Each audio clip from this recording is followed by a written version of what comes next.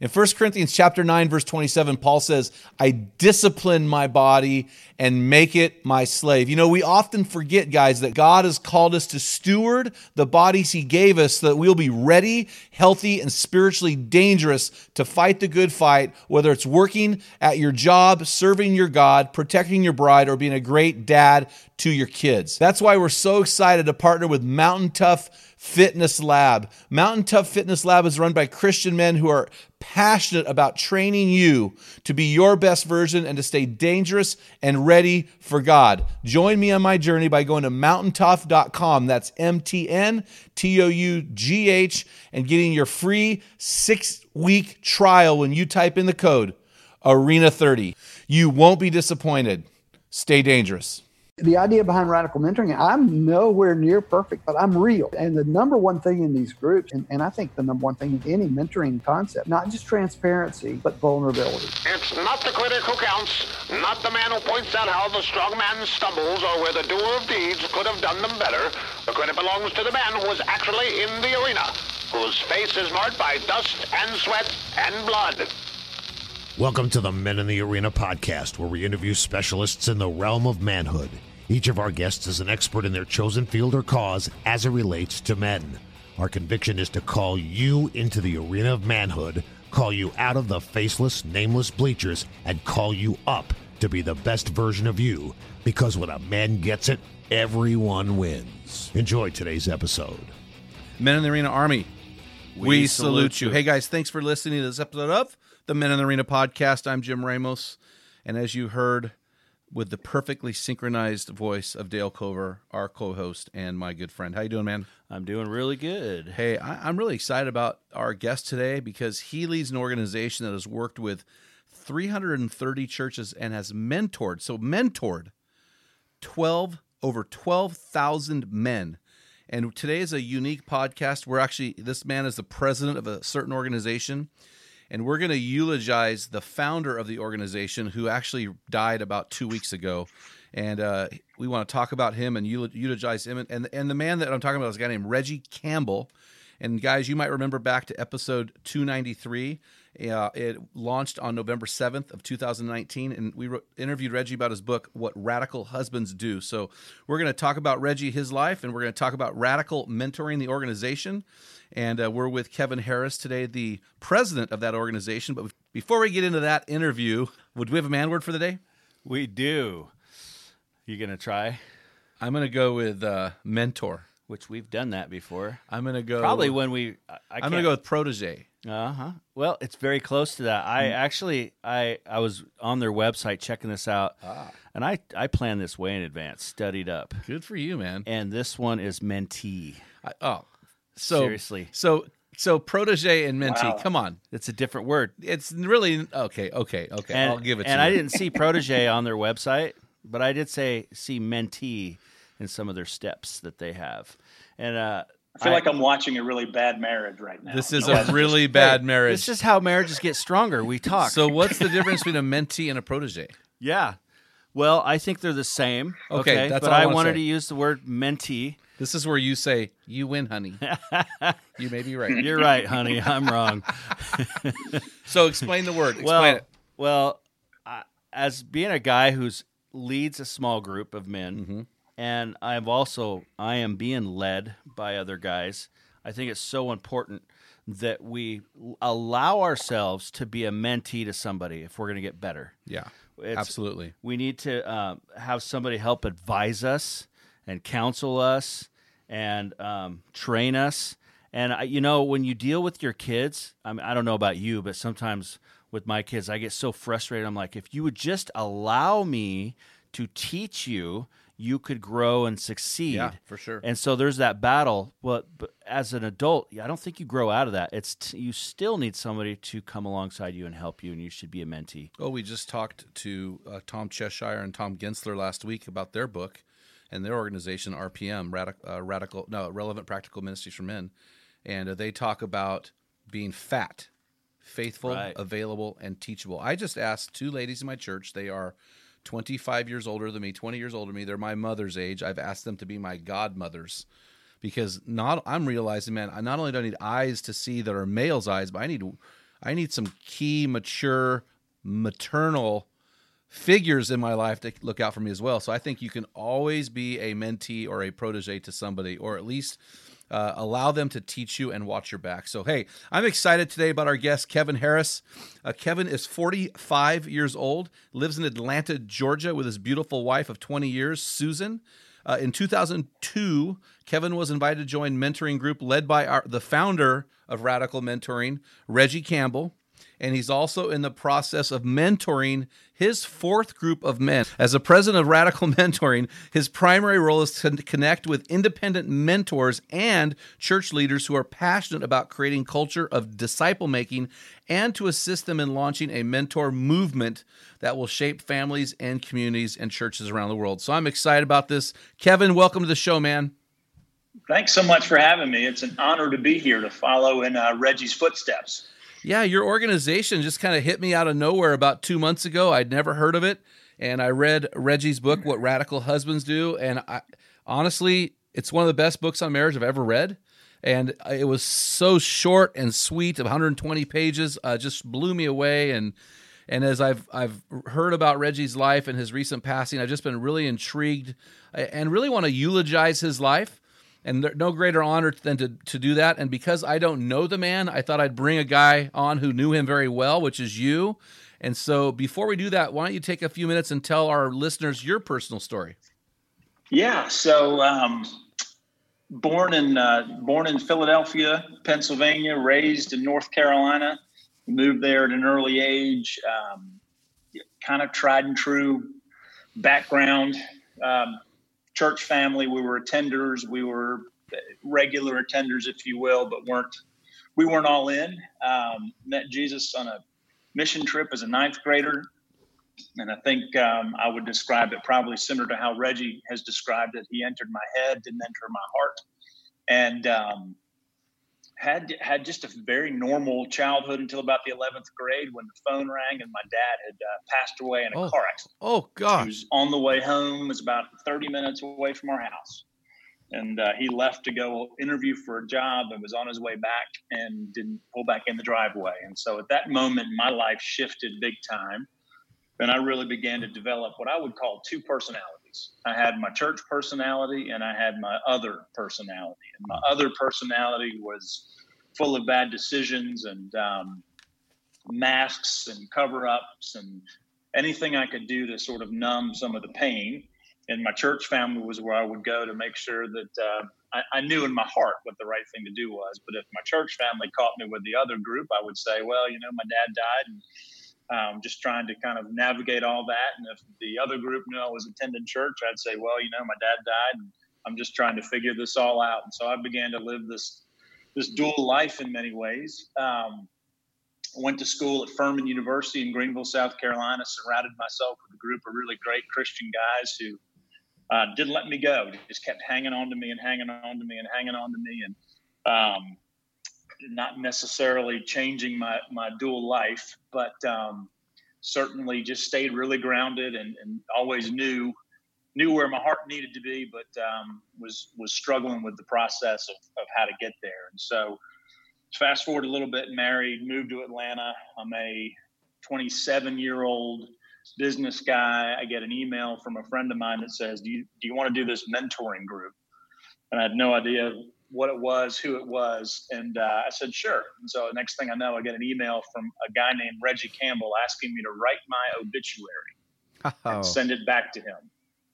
So at that point, you can imagine where my head went. It's like some guy I've never met before wants me to write my obituary. So entered his dining room in probably about this time in 2002. And at that point, I met a man who was living a beautiful life of what looked really great on the surface. Nice house, beautiful wife, a dog, 2 kids, just, kind of all-American guy. But when I walked in, he got on his knees and prayed in front of a group of 7 of us. And we got to see a guy intentionally engage with his Heavenly Father in a way that I'd never experienced before. Got to hear his story and got to hear the ups and the downs, some of the stuff that you heard in your prior podcast with him about where his marriage went the wrong direction. And there was something that happened when I got to be around an authentic man of God. So I got to see that, and just had a long-term relationship with him. I stuck with him, whether he wanted me to stick around or not. From 2002 on, I stayed with him. And, I didn't jump right into ministry with him. I was in a business world. I was raising money for financial services firms and flying every week, and getting into the rat race of career and money and chasing all the things that you think you're supposed to chase. And I found myself with a diagnosis of clinical depression. Oh, wow. Realizing that I had ground myself to a shell of the man I was supposed to be. My marriage was on the rocks. My relationship with my kids wasn't great. But I had a constant. I had an anchor, and it was Reggie. And he would walk with me through tough times. He would pray with me. He would challenge me. He would confront me on things. And probably now about 6 years ago, he came to me and said, I really feel like I need to ask you to step into this radical mentoring role with me. And God began to remind me of two things. He began to remind me of a call to ministry that I felt like I had back when I was in my high school days. And he reminded me of a prayer that I prayed ever since I met Reggie, which was that he find some business. As you know, he's an entrepreneurial guy. Mm-hmm. He would need some kind of sales or marketing guy. He would hire me, and he would be sort of a lifelong mentor. And I didn't really think that would be in radical mentoring, but almost 5 years later, here we are. So, wow. That's the story. Wow, I don't know a lot about Reggie except for the podcast. So I'm really excited to hear about his life and what he means to you. And really, it's ironic that he had you write your own obituary, because here we are interviewing you about his. Right. And so, right. I'm really excited to do that, but I'm also saddened to see a great man leave this planet. So what I'm going to do is I'm going to just get right into this thing, and I'm going to throw you into our rapid fire round. And I've done something really unique. This is called the Reggie round. So it's a tribute to Reggie Campbell, and I'm going to ask you 5 questions about him. And you don't know what those questions are. You've chosen to wing it, and I hope that doesn't bite you in the behind. So, well, if it does, it bites you too. Right? I don't. No. It's hey, me. This is fine. But I'm betting, because I just think of how long I've been with Dale, and we interact. And I think if I were to ask these questions, Dale should know it, and I should know some of these about Dale. So here's the first one. This is the toughest one. I'm going to be honest with you. If you can hit this one out of the park, I think you're good to go. What is your favorite Reggie quote? In Atlanta, Georgia, traffic is always an issue, but rarely an excuse. Explain. Do you want me to unpack, unpack it? That one? Mm-hmm. Yes. When we do these mentoring groups, one of the things I think that makes us unique is it was always about, Reggie's giving us his time, so we needed to steward that well. And so it was one of those, be on time, do your work, always prepared. And one of the very first quotes he gave us, literally, we show up at his house around his dining room table, and he says, "Okay, you guys, write this down. In Atlanta, Georgia, traffic is always an issue and rarely an excuse." Mm-hmm. And there are 155 guys that have gone through, that were mentored directly by Reggie, and they would quote, that would be the quote that every one of them, I think, would say that reminds them of Reggie. Oh, I love it. I love it. So second question, was there a mantra or a phrase that he seemed to use in his mentoring? So did he have a special mantra or phrase? Not really. I mean, I think one of the things that shaped him a lot was a quote by a guy named Tim Elmore that was, "More time with fewer people is greater kingdom impact." Oh, wow. And I think that was probably the thing that was not his quote, but was a thing that shaped him as he began to think about, how can I leverage my time and invest into more people? That quote from Tim Elmore was one that we always spend a lot of time talking about. Did you guys do anything with Robert E. Coleman's material, Master Plan of Evangelism? We did not. Have you heard of him? I have, yeah. In yeah, fact, I was in a meeting where we called him and sang happy birthday to him. And I was with Bobby Harrington and some guys. And we were in Houston, Texas about 3 years ago, and it happened to be his birthday. And so we literally, I don't know him, but I did sing happy birthday That's to him. too funny. Well, every training of any kind of higher education I've gone through, I've had to read that book. So I just thought, and it fits well with what you just said, that Jesus took a few and he built a kingdom movement, a worldwide global movement out of those 12 guys. And so it sounds like Reggie had a very similar philosophy to what Robert E. Coleman would have. And I'm really interested to hear about that. But what's the third thing I want to ask you? What's the greatest legacy that Reggie left? In other words, is there a defining contribution that he left behind that there's a gap that the world has because he's missing now? Yeah, I think the legacy is the direct legacy is the 155 guys that he poured his life into and challenged every one of them, and challenged them to both consider paying it forward financially. But the one thing he challenged us all with was, you've got to lead your own group. Yeah. And I think that's the multiplication that has come out of the, as you mentioned, the almost 12,000 men that have gone through this. Reggie's first group was in 2001, and that was his first group he had 12 mentees in that group. So you got one guy with 12 mentees around his dining room table to 330 churches and almost 12,000 guys. And I think that's the legacy of the multiplication that can happen when you get one person who's willing to lean in and engage a group of 6 to 8 younger guys and then challenge them to pay it forward. It has an incredible multiplication effect. I think that's the legacy, no doubt. Yeah, and I want to ask you more about the actual ministry methods and what you do. But so what's one word that you would use to describe Reggie's life? Intentionality. All right, you want to unpack that?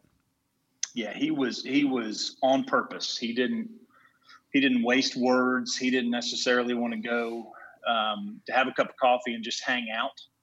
In fact, it was interesting at his memorial service this past Saturday, Andy Stanley spoke, and Andy recalled the story when Reggie came and met with him. And Reggie's question to Andy was, what is the one thing that you do not want me to ask you about while we're together? Oh, wow. Because everything for Reggie was on purpose, and he just wanted to make sure that he was intentional with the men he was involved and engaged with, intentional with his kids and his grandkids. I've been on trips where he brought one of his grandsons with him to experience kind of 2 days in the life of Reggie and what we were doing on the road. And so it was all about intentionally pointing men towards Jesus, period. End of sentence. That's all he cared about. That's powerful. I'm curious to hear what Andy answered to that question. Yeah, he didn't give us the answer. He just told us about the question. Yeah, he shouldn't give you the answer. Hey, what's the last question? Last rapid fire round question. What's the greatest lesson Reggie has taught you personally? It's probably not far off from intentionality would be one, specifically around my family.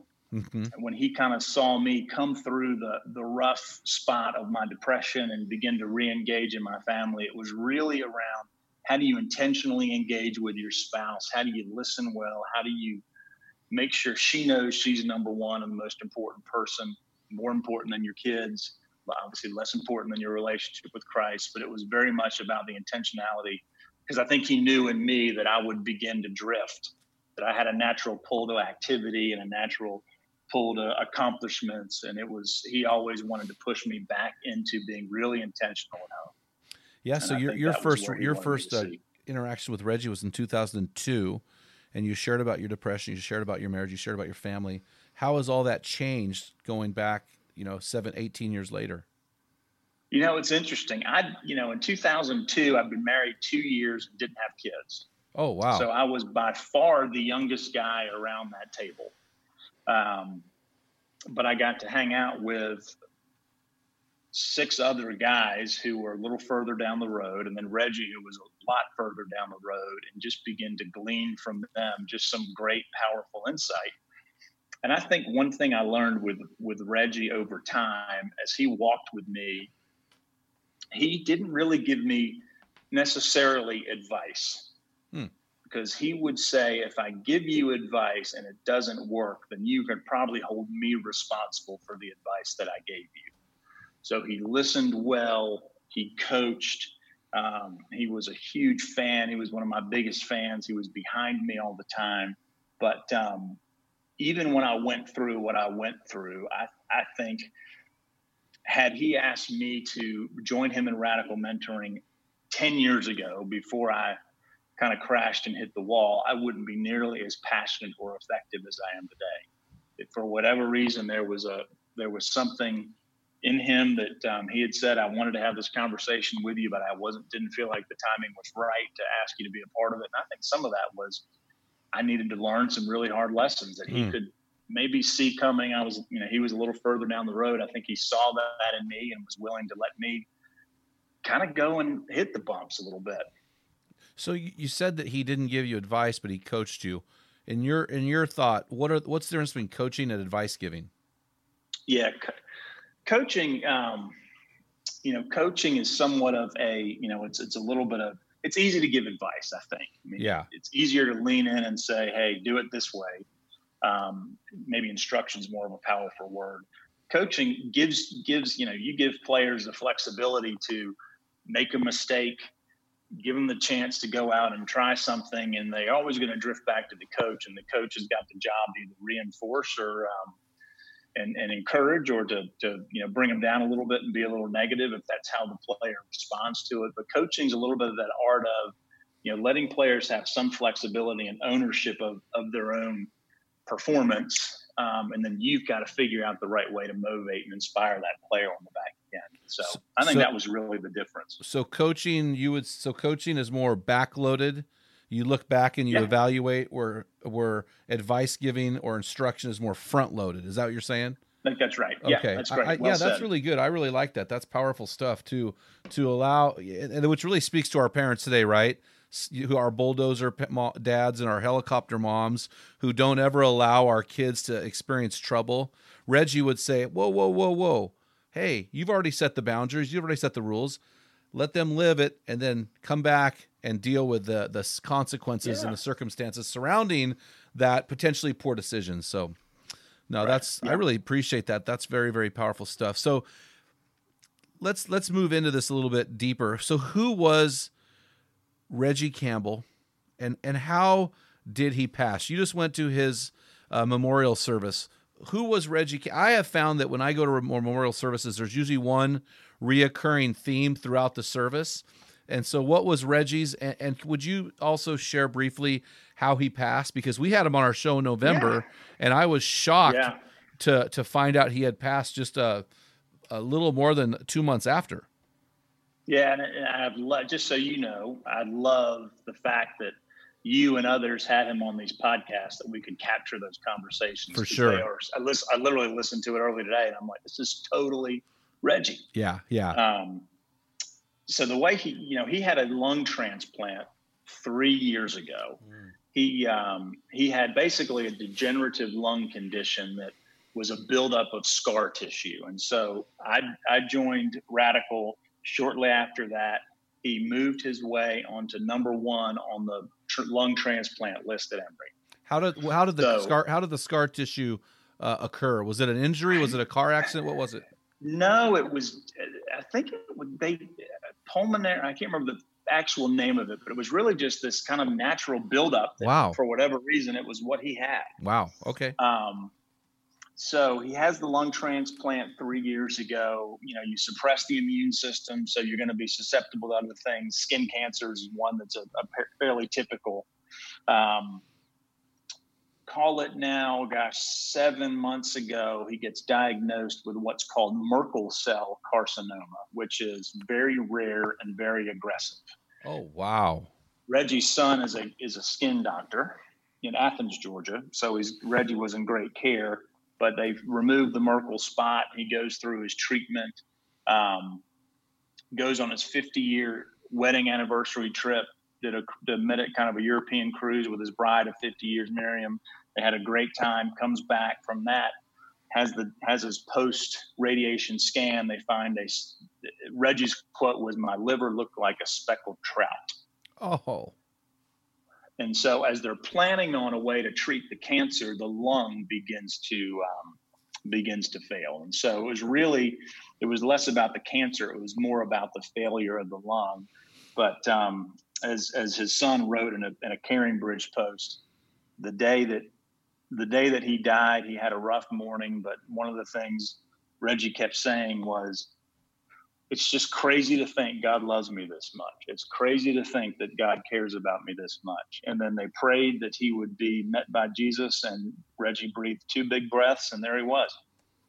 And so it was really a very peaceful passing. I mean, I think Reggie was, I need to send you, he had in his office, he wrote 10 commitments that he was going to make for the last few days of his life. And so even at the very end of his life, he was still on purpose and just had this list of things that he cared about, which was all totally, I'm going to pour into the people that God gave me. I'm going to bless my family. I'm going to let people love me. It was just, very classic Reggie.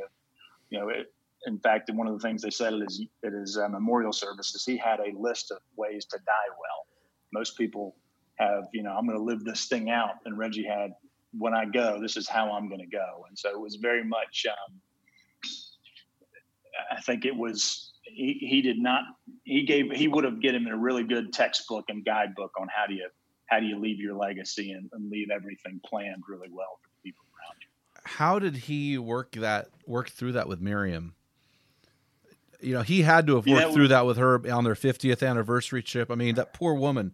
How did he work through that with her? Yeah, I think he would say that to some degree after he got the treatment before they went on the trip, I don't think they obviously they'll never expect the diagnosis, but I think in his mind he had thought there was more time. Uh-huh. But they had a beautiful last several months together. He disengaged from a lot of the day-to-day with us. He had been disengaged, was fully invested at home. He blessed her. He blessed his children. He blessed his grandchildren. And I just think she got to see him end really, really well. And she said, of those 10 commitments that he made, every one of those boxes was checked. I mean, she spoke at the memorial service, which tells you something about the way that he had prepared her, that he really filled her up. And she powerfully shared just sort of what those last days were like for her and the family, and that she felt loved and cared for. And he just left his mark on her and on the kids. And I think that was the thing that carried him through. It reminds me of a quote. Matthew Henry, a theologian from many days back, once said, "It ought to be the business of a man every day to live like his final day." And, no doubt. And when I think of that, and I think of what you're saying about Reggie, it seems like Reggie did that. What would, if we had an opportunity to have Reggie here today, what would he say to our men in the arena, those guys that are 25 to 55, kids in the home, driving back to and from work? What would Reggie say today to those guys about the final day? He would say, get off your butt and invest. Invest wisely in the people that are around you. Invest in your words. Invest in your presence with them. Avoid, the world is going to call you to run really hard on the treadmill or the hamster wheel, and you might do that, and you will end up in the exact same place you started. So God has done a miraculous work in you. Take what he poured in your cup and pour it out into other people, and let that be the legacy you live. And I think, as I think about this podcast, I think the title of this would be really appropriately called Dying Well. We don't think about that. We tend to, even as Christian guys, right? We don't think about, I'm going to die. In fact, I'm dying now. My hair has died. Right. It's gone. Yours is dying. We're dying. That's unkind. Yeah. That was unkind. Come on. Look at me. Anyway, sorry about that, man. It's just part of the program for us, right? We're dying. And so we need to address the issue of our death. I think writing an obituary, I wrote an obituary at 32 years old, and it has been a compass. What are your thoughts about that? Yeah, I mean, it's your purpose statement. I mean, really, it's just giving you a chance to reflect on the priorities that matter. I wrote mine at 25, and it was probably it may, obviously things have changed when you've been married a couple of years with no kids, but at the end of the day, when you write your obituary, it's a vision and a purpose statement for your life. And I think that those are, just as you said, those are the anchor statements that you want to hold on to. You made a great comment there that your obituary is an anchor and a compass for your life. It really is. It gives you a vision for what is out there. I think every man should take time and write. My obituary is about 500 words. It's a full page. It doesn't have to be that extensive, but I think it's really important for a guy to do that. How long did it take you to write yours? Then probably not too long, because I hadn't lived enough of a life to necessarily. In fact, I feel challenged now that we're talking about it to go back and revisit that whole process, because it was really powerful. But I think at that point, some of mine was a little bit of, the hopes of children and the hopes of what your friends would say and the hopes of what your business associates would say about you. But they're all character statements. It wasn't necessarily, Kevin, very rarely did anybody say at the service, Reggie mentored 155 guys, but there were many of those men sitting in the seats that he had poured into. You didn't really have to say it. You could turn around and you could see it. You could see what mattered because of the people that were in the room. You saw what mattered when his kids stood up and spoke at his memorial service. And I think mine was probably a little Pollyannish, I think, if I were to truly look back on it honestly. But for whatever reason, when I wrote it, it spoke something to Reggie that he dragged me into that group with him. And I'm forever grateful for that. Yeah, I wrote mine 22 years ago, and it's scary how little of it has changed. And it's funny, we actually launched a nonprofit organization called Men in the Arena. I'm writing books. All the things I wrote are coming to fruition. It's almost like a self-fulfilling prophecy. It's really interesting. Hey, I want to come back here after a word from our sponsor and hear more about Radical Mentoring. So let's just take a short break. The Men in the Arena is a nonprofit organization with the mission to inspire men towards becoming their best version and changing their world. Every man in the arena matters. Our Men in the Arena closed Facebook forum for men is a great way to dialogue about manhood with men from around the world. There we have lively discussions on every topic of manhood imaginable. Join that group today. Because of the passion to see men get out of the bleachers and into the arena, Jim wants to offer some powerful resources to all men who visit our website at meninthearena.org. Give us your email and we'll send you a free PDF version of the Field Guide. It's Jim's 365-day bathroom book for men. It's the study of manly words in the Bible, illustrated with great stories. This is also a great resource for all our arena men. We'll also add you to our weekly equipping blast, including Jim's personal blog, prayer requests, and weekly boots on the ground mission. Men, the stakes are high. The pressure is on. Do you hear the roars of those you love and those anonymous voices in the bleachers pleading for you to enter the fight? Because when you get it, everyone wins. Now, back to our episode. All right, Kevin. Hey, tell me about Radical Mentoring. We're over here. You're on the East Coast. We're on the West Coast. I had not heard of it over here as much at all until I met Reggie. Tell us about Radical Mentoring. When did it start, and where are you guys today? Yeah, so it really started when Reggie wrote Mentor Like Jesus, which, as if you've seen the book or heard the book, it really just sort of outlined Reggie's mentoring process. So he wrote that in 2007. He had been mentoring at that point, started mentoring guys in 2001. And it was really just sort of this idea that more time with fewer people is greater kingdom impact. Yes. I think that sort of drove kind of the writing of the book and the philosophy behind it. I think Reggie would say he never intended to start a ministry. He gave his model to 5 men in the Atlanta area. 5 men in the Atlanta area then launched groups on their own. He got invited from some churches in the Atlanta area. So it really started as an Atlanta-based ministry.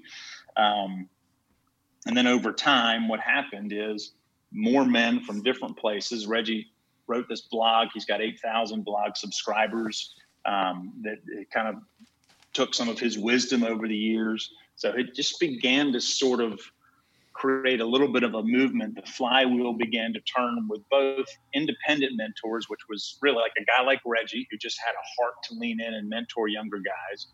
And then pastors and others would begin to connect with us as well, because they knew their churches had older men with stories to tell and younger men who would love to hear those stories and glean wisdom from those guys. And they were trying to create a way to put them together. And so we really went from a kind of a ministry focused on one guy to where we are today, which is 330-ish churches, 12,000 men. We're in 43 states.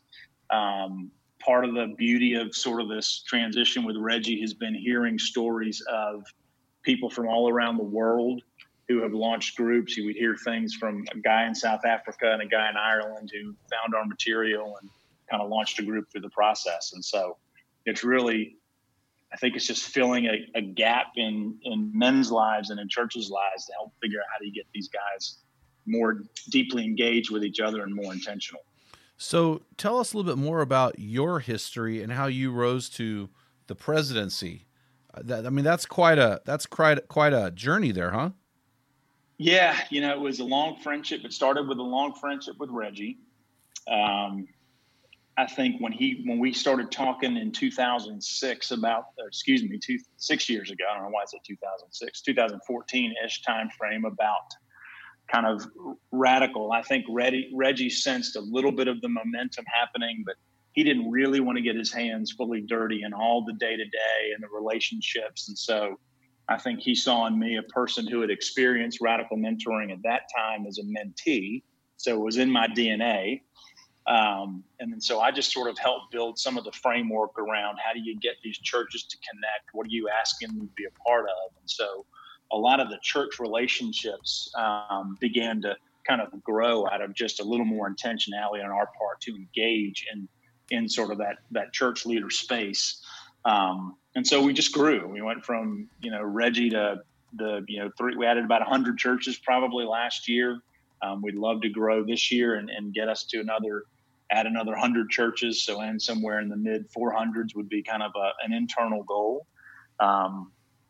And then I just think my friendship with Reggie, and he trusted me with this, and we had a lot of beautiful conversations over the last several months, very affirming of me and my role and friendship with him. And I think the rise to presidency sounds a little more glorious than it may have actually been, Jim. But I think it was sort of hey, well, why don't you do that? So, but now I've led groups. I've spoken to church leaders across the country about it. I've experienced it as a mentee. So now I sort of have the full perspective of what it's like to be engaged fully as a mentee, a mentor, and a pastor in this process. So, well, that's really good, man. I appreciate that.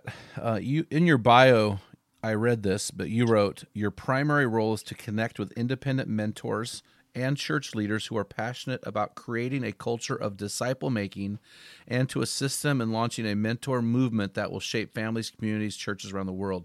So what makes radical mentoring unique? In other words, what is your distinctive when I compare you to some of the, we're a ministry we believe in partnerships. So we have forums, we invite other guys to post, we promote other ministries. So as we promote your ministry, your ministry does have some distinctives. How is it different than, like say Kenny Luck's Everyday Man or Robert Lewis's Manhood Fraternity? How are you distinct from those groups? What I tell pastors and leaders that connect with us is we don't want to replace anything that you're doing. We think that we also, can engage with the church at a different level where, you may have, the tried and true men's events, whether they be game dinners or steak nights or whatever it might be, where you get men to gather. And then you have some kind of a short-term or longer-term kind of ministry around either watch a video, sort of engage, go a little deeper with guys. We sort of fit in that 301 bucket if the other two are 101 and 201, where we're asking men to commit. I mean, that was the biggest thing that Reggie emphasized is you as the mentor are giving your time away. And so you need to make sure that the men who are going to be your mentees in this process are fully committed. They're going to be at every meeting, read every book, memorize the scripture, do the homework assignments. And so when you really press and lean into these guys and ask them to make the hurdle, make the jump, to really be really intentional about your time, we would say that, if you have any hesitation, this is not the right place to be. And so we kind of hold ourselves as kind of one of the more intentional steps in the disciple making process. So I think that does make us unique. The other thing I think that makes us unique is we give these resources away, which is a terrible business idea. Sounds like our business model. But it's beautiful when you hold it loosely. And our board really strategically prayed about how do you get this into the hands of people? Do you charge them $39.99 a month or whatever or a marketing agreement, subscription fee kind of a deal? And the board just prayed and came back and said, this is two things. This is not Reggie's ministry, and we will be funded by the men and by churches who've been touched by it. And that prayer has been answered year after year and month after month, that when I can tell a church leader or a pastor, look, I don't want to charge you anything for this, because I fully believe that God's going to work in this process. And on the other side of it, you're going to see some men that are fully alive. Their marriages are better. Their lives are better. They're engaging more at the church. At that point, you're going to want to give back. And you're giving it back not to pay for what we gave you, but so that we can continue to go out and you can pay it forward to other churches in your area. And so those would be two distinctives. And then we really want to get our hands dirty with churches. We really want to guide them in the process. Myself and a gentleman on our team, a church leader creates an account, and they are in a cycle where we want to get on the phone with you. We want to help you think about how this fits. And if it doesn't fit, we want to say, hey, you know what, Jim, this might not make sense for you, and be okay with that. And so I just think that those are the things that I think we're doing that, feel like they may be a little bit unique, although I don't fully know all the landscape of all the ins and outs of all the men's ministry world, but I love this little corner we're playing in. And it's just remarkable to begin to hear these stories that come back about men just becoming fully alive. And I think that's and seeing themselves as God sees them. And it's a game, as you've experienced, it's a game changer. Oh, yeah. Well, I think there's another distinctive there that you didn't quite mention, which I'm going to get to in a second. But I hear you saying that you are almost 100% crowd-funded, donor-supported. Is that true? Yeah. Based on your model? Wow. No doubt. And so how large is your paid staff team? We have 3 on staff. Then we have a couple, I call them contract people that help us out here in kind of some day-to-day stuff or some media and marketing stuff. Myself, we've got a guy named Jackson Beatler who does all of our media and marketing. So anything that gets pushed out into the world goes through Jackson. And then Trey Brush sort of serves as our manager of church relationships. So there are 3 of us that are on staff every day. This is our full-time jobs. This is what we've committed ourselves to. And so that's the full team is 3 of us. That's really, it sounds similar to our model. We're going to have a 3rd staff coming on in March, and then we contract our written resources to a man, and we have some different people we contract out to. That's really, really interesting. So when I think of mentoring, Kevin, when I personally think of mentoring, my paradigm of mentoring is mentor, protege, or as Dale likes to call it, mentee. So mentor, mentee, that's my paradigm. But when I think of Reggie's model, I'm not hearing that. I'm hearing mentor and mentees. I'm hearing small group. So what happens, I actually lead the men's ministry at my church as a volunteer. So, I'm also interviewing you for a potential partnership here. So what happens when I partner with you? What happens? What are these mentor? You probably call them something. What do these radical mentoring groups look like, and how do they function if I were to come and watch one in action? Yeah, that's great. I wish you would have told me that earlier. That's what I was supposed to say. No, I'm just, it's not even a question. I'm just winging it. You inspired a question. No, so, our big, Reggie, if you rewound Reggie's tape, he was a guy's guy. He was a business guy. Yeah. He had a lot of men that he would say, Reggie's my mentor. But Reggie would go to a Starbucks or a Waffle House, and he'd be pouring his life out to one guy. And he'd go, wait, there's 6 other seats here around the table. I'm just not being a good steward of my time. For sure. And so what he would say, I chose 8 guys because I had 8 seats around my dining room table. That's not very scientific. But it is intentional. It's intentional. It is intentional. You got it. Yeah. It was, we're going to have a commitment of meeting once a month for 3 hours. Now, men typically think of two things when I say that. One, they think, how can you get anything done not meeting every week? Because we've been trained in that weekly meeting model. Or you're thinking, what in the world do men talk about for 3 hours? There's only so much sports and weather that you can talk about. That how in the world are you going to get guys to engage in that? The magic of it was you were getting the same amount of meeting time. You were just really hyper-focusing it in on one night so that guys who traveled could set their schedules and go ahead and know that they were going to have to be at these meetings. So there was an intentionality to the scheduling and intentionality to the meeting as well. And then what would happen in between those meetings is you'd have guys read a book. You would have guys do some homework assignments. They would memorize a couple scripture.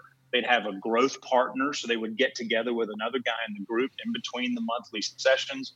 And then the mentor would have a rotation. So I would see Reggie on my own either one or two times or whenever I called him and said, hey, can we get together? I got something to chat with you about. So there was an element of one-on-one that happened, but it was also leveraging time and leveraging the experience of the entire group. So what happens ultimately is, yes, Reggie's the mentor, but I am also getting mentored by these other guys because we're all in different ages and phases and stages of life. And so we're all just pouring into each other.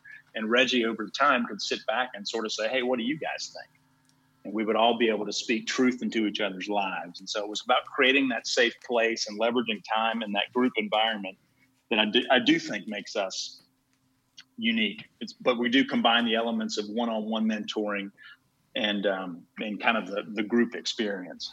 Okay, so let me clarify, because my wife will tell me that I heard her, but did I listen to her? So let me see if I've listened to you. So radical mentoring groups meet monthly as a group. Men are paired up with a growth partner, and those guys meet weekly. And the mentees meet on a weekly rotation with the leader of the group. So if there's 8 of you, that means you're meeting You almost heard me. You almost okay. heard me. Okay, help me out. Yeah. That's why I want you to repeat it. So we get so this. Think about you got the big rocks of the monthly meetings. Gotcha. It's 12 of those a year. I'll give a real live example. My group just met last weekend. They're leaving there. They're reading the book, What's So Amazing About Grace by Philip Yancey. Yep, read it. Own it. So they know they've got to finish that book. They've got the homework assignments. They need to write their wives a love note and leave it in a place where she will find it when they're not around. Very practical. They're going to memorize 2 scripture. They're going to start a gratitude journal that will sort of be an ongoing thing we're going to do throughout our time together. Our next meeting is on February the 24th. So I'm going to take Jim, I'm going to use your name, and I'm going to say, for these in-between sessions, I want Jim and Dale to get together. Next month, I'll rotate, so you're going to get some time with all the different guys in the group. So you're going to get some one-on-one time.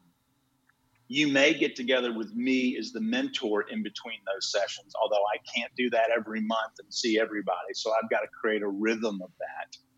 But you're going to have 2 one-on-one meetings, potentially up to 2 one-on-one meetings in between those sessions, definitely with a growth partner, possibly with your mentor, but you're also going to be doing your other assignments. Clear as mud, right? Yeah, that is. So is this stuff in Reggie's book, Mentoring Like Christ, or is this written in a different book? Yeah, so let me tell you the best way to engage with us. Mentor Like Jesus gives you the big picture framework of the process. The way people get to know us and see all this is they would go to our website, radicalmentoring.com. They would create an account, which is free, and we're not selling your information to anybody. And what we do is we have tracks laid out. So we have a 9-month track and a 12-month track. Each one of those tracks has topics and conversation guides and the homework assignments already written out, the scripture verses picked out for memory, so that under each month, we have all the resources there for you so that you can then know what's going to happen. In between these meetings, we're going to set you up for success so that you sort of know the path that you're on. If you wanted to do something different, we've got a custom track you can do, and you can pick out one of 24 different topics and build your own, kind of create your own. We have a track for singles and we have a track for women. So we kind of house everything on the website. And then once you connect with us, then you'll start to hear from myself or Trey, and we'll start to harass you into conversation so that we can guide you in the process so you don't feel like you're, on an island with all these resources around you and you don't know what to do with it. So you're not solely a men's ministry. That's correct. I did not know that. So this is for men and women. The women ministry is really new, and it's not fully fleshed out yet. But what we began to hear is all these great things are happening with my husbands. Why can't you do something for our men? We hear that all the time. For our women. And so we put a track together that will feel like ours. So there is a place where women can go and find a track that will make sense for them. I just had 2 women from my church approached me and said, we want to have the Great Hunt for God women. What do we do? I think I'm going to push them towards your ministry because I didn't have another model to push them to, and they didn't want a Beth Moore type of thing. They wanted something like our Men in the Arena groups, and our Men in the Arena groups are very similar to what you're talking about. So here's my next question. How long does a radical mentoring group last? Now, forgive me for calling it a group. What should I call it? Fellowship Group's gathering? Fine. Okay, everybody's got their own word. Fine for me. I hate calling it a group because it's not a small group. It's different. But so how long does a radical mentoring group last? What's its lifespan before it moves on to the next phase, which I'm going to ask you about next? Yep. Typical groups will last either 9 months or 12 months. So a church year, a school year, or a calendar year? You got it. And at that point, the mentor has poured into these men. He's probably started to repeat himself a little bit.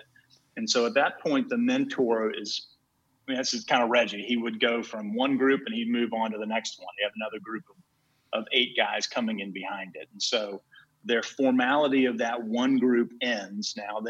And then the mentor moves on, and the guys either at that point, some will go on to mentor their own groups. Some will be better, small group leaders or other things where the church needs them to plug in and add some value. So the formal group is either 9 or 12 months. So it sounds like from what you had said about Reggie having mentoring 155 men, right? 155, yeah. So it sounds like he had a real sustainability model, and then with your growth pairs, did I call that right? The growth pairs? Growth partners, yeah. Growth partners.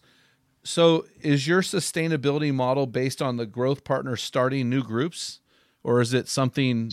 Yeah, that's where the multiplication happens. I think, in fact, I was just looking at it today. Of the 155 guys that Reggie mentored, 30% of them have mentored their own groups. So there's still some of these guys that haven't. Some may never mentor a group. We see that, yes. We see that same phenomenon, yeah. Sometimes these guys will discover that maybe they want to be a table leader at an environment. They're more comfortable just facilitating a small group, lower commitment. Maybe they want to go do something leading with the youth that they find a passion or a heart for that. Or maybe they're just going to go home and be a whole lot better husbands and fathers than they've been in the past. For sure. That may be the extent of it. No, that's really good, man. I really have a strong grasp of what you're doing. I really appreciate that. And it's all found at radicalmentoring.com. Correct. Okay, and it's all right there free for guys to get a hold of. Well, we offer our resources free for active military missionaries and men in underdeveloped nations. But you're a little bit further ahead of us, man. You just offer them free, period. Punctuate the period. We're either further ahead or you're smarter than we are. Well, I think this is what people don't understand about nonprofit organizations. We take great joy in building an army. It's about the army. It's about to change lives. And I personally struggle with some of these guys. Their nonprofits are named after them, or their nonprofits are really made to make a lot of money off their resources. I wrestle with that. And we've built a program that we want to be at least 85 to 90% crowdfunded. it's strategic, it's intentional, and it's on purpose. No doubt. And so, man, I sure appreciate this time together, Kevin, to eulogize Reggie, to promote your ministry. Is there anything you'd like to add about Reggie Campbell's life and the man he was for our listeners? I'll tell you one final story. This is classic Reggie. At the end of his memorial service, they played a video that Reggie made for his own memorial service. Of course. That nobody in the room had seen yet, including his family. And the whole purpose of that video was pictures of Reggie with people in that room. Wow. And it was just basically a great big thank you and a great big see you later. I'll see you on the other side. Don't worry about me. I'm in a better place than you guys are. And I love you. And it was just incredibly powerful and classic Reggie that he would create his own video to be played at his own memorial service that nobody else had seen until the play button was pushed. I feel a little ripped off that I just met Reggie in November, but we are continuing to push his book, What Radical Husbands Do, out there. We're pushing that book because that's the only one of his I've read, and really do appreciate your ministry, and the free resources really speaks to the heart of Reggie, the heart of the ministry, and Kevin, to the heart of you, because now you're the guy who's living out and fulfilling the legacy that Reggie created. So, man, I sure appreciate you coming on our show and being so willing to talk about Reggie. A lot of guys want to talk, a lot of guys, we come on, we want to talk about them and their resources, but you've really been Christ to this show in sacrificing your personal gain to really promote his life and bless others that way. So I really do appreciate it. We are kindred spirits in this. And as I tell folks, we're all pushing men to the same place. And I don't care whether they get there through Men in the Arena or Radical Mentoring. If men are becoming fully alive and their families are changing and their communities are changing and the church is changing, then we're all winning. Well, so I remember in basketball, I love the chance. I went to the doctor in high school because I had playing basketball, and I had a teammate had the basketball, and he swung it around and hit me in the chin, and my tooth went through my lip. Anyway, and it was like I got injured by a guy on the same team. And what bothers me about men's ministries is sometimes I see guys who don't realize we're on the same team. Right. And if Radical Mentoring wins, Men in the Arena wins. If every man ministries wins, Radical Mentoring wins, Men in the Arena wins, Promise Keepers wins, Men in the Mirror wins. And it's been really so fun to interact with these guys because as these guys see what we're doing, they're like, we want to partner. And that's really where the kingdom momentum gets going. So it's not our 20,000 guys that we're reaching or whatever. It's ours plus yours plus theirs plus theirs plus theirs, because the mission field is huge. And Jesus taught us to pray for the workers of the harvest because the fields are ripe, but the workers are few. And so we need the workers, man. So thank you so much. Hey guys, You're before we welcome. end, how are we going to handle this interview with Kevin, man? I mean, what are we going to ask you to do? Because we want you to get your boots on the ground. So here's what I want you to do. I want you to carve out a half an hour, and I want you to go alone. And I want you to think about your final day on this planet. And I want you to be intentional, using Reggie's word about this. I want you to write a 500-word obituary about your life. How are you going to die? How will you be remembered by your wife and your kids? What will you accomplish? What will you leave behind that is going to cross over into eternity? And so I want you to do that. That will be a treasured piece of artwork that you will never put away or throw away. And you will be greatly, greatly satisfied that you did it. So until next time, feel the wet sand on the arena floor. Hear the deafening roar of the crowd. Taste the sweetness of victory. Smell the stench of battle. Get in the game. Get dirty. Write your obituary. Grind it out and be a man.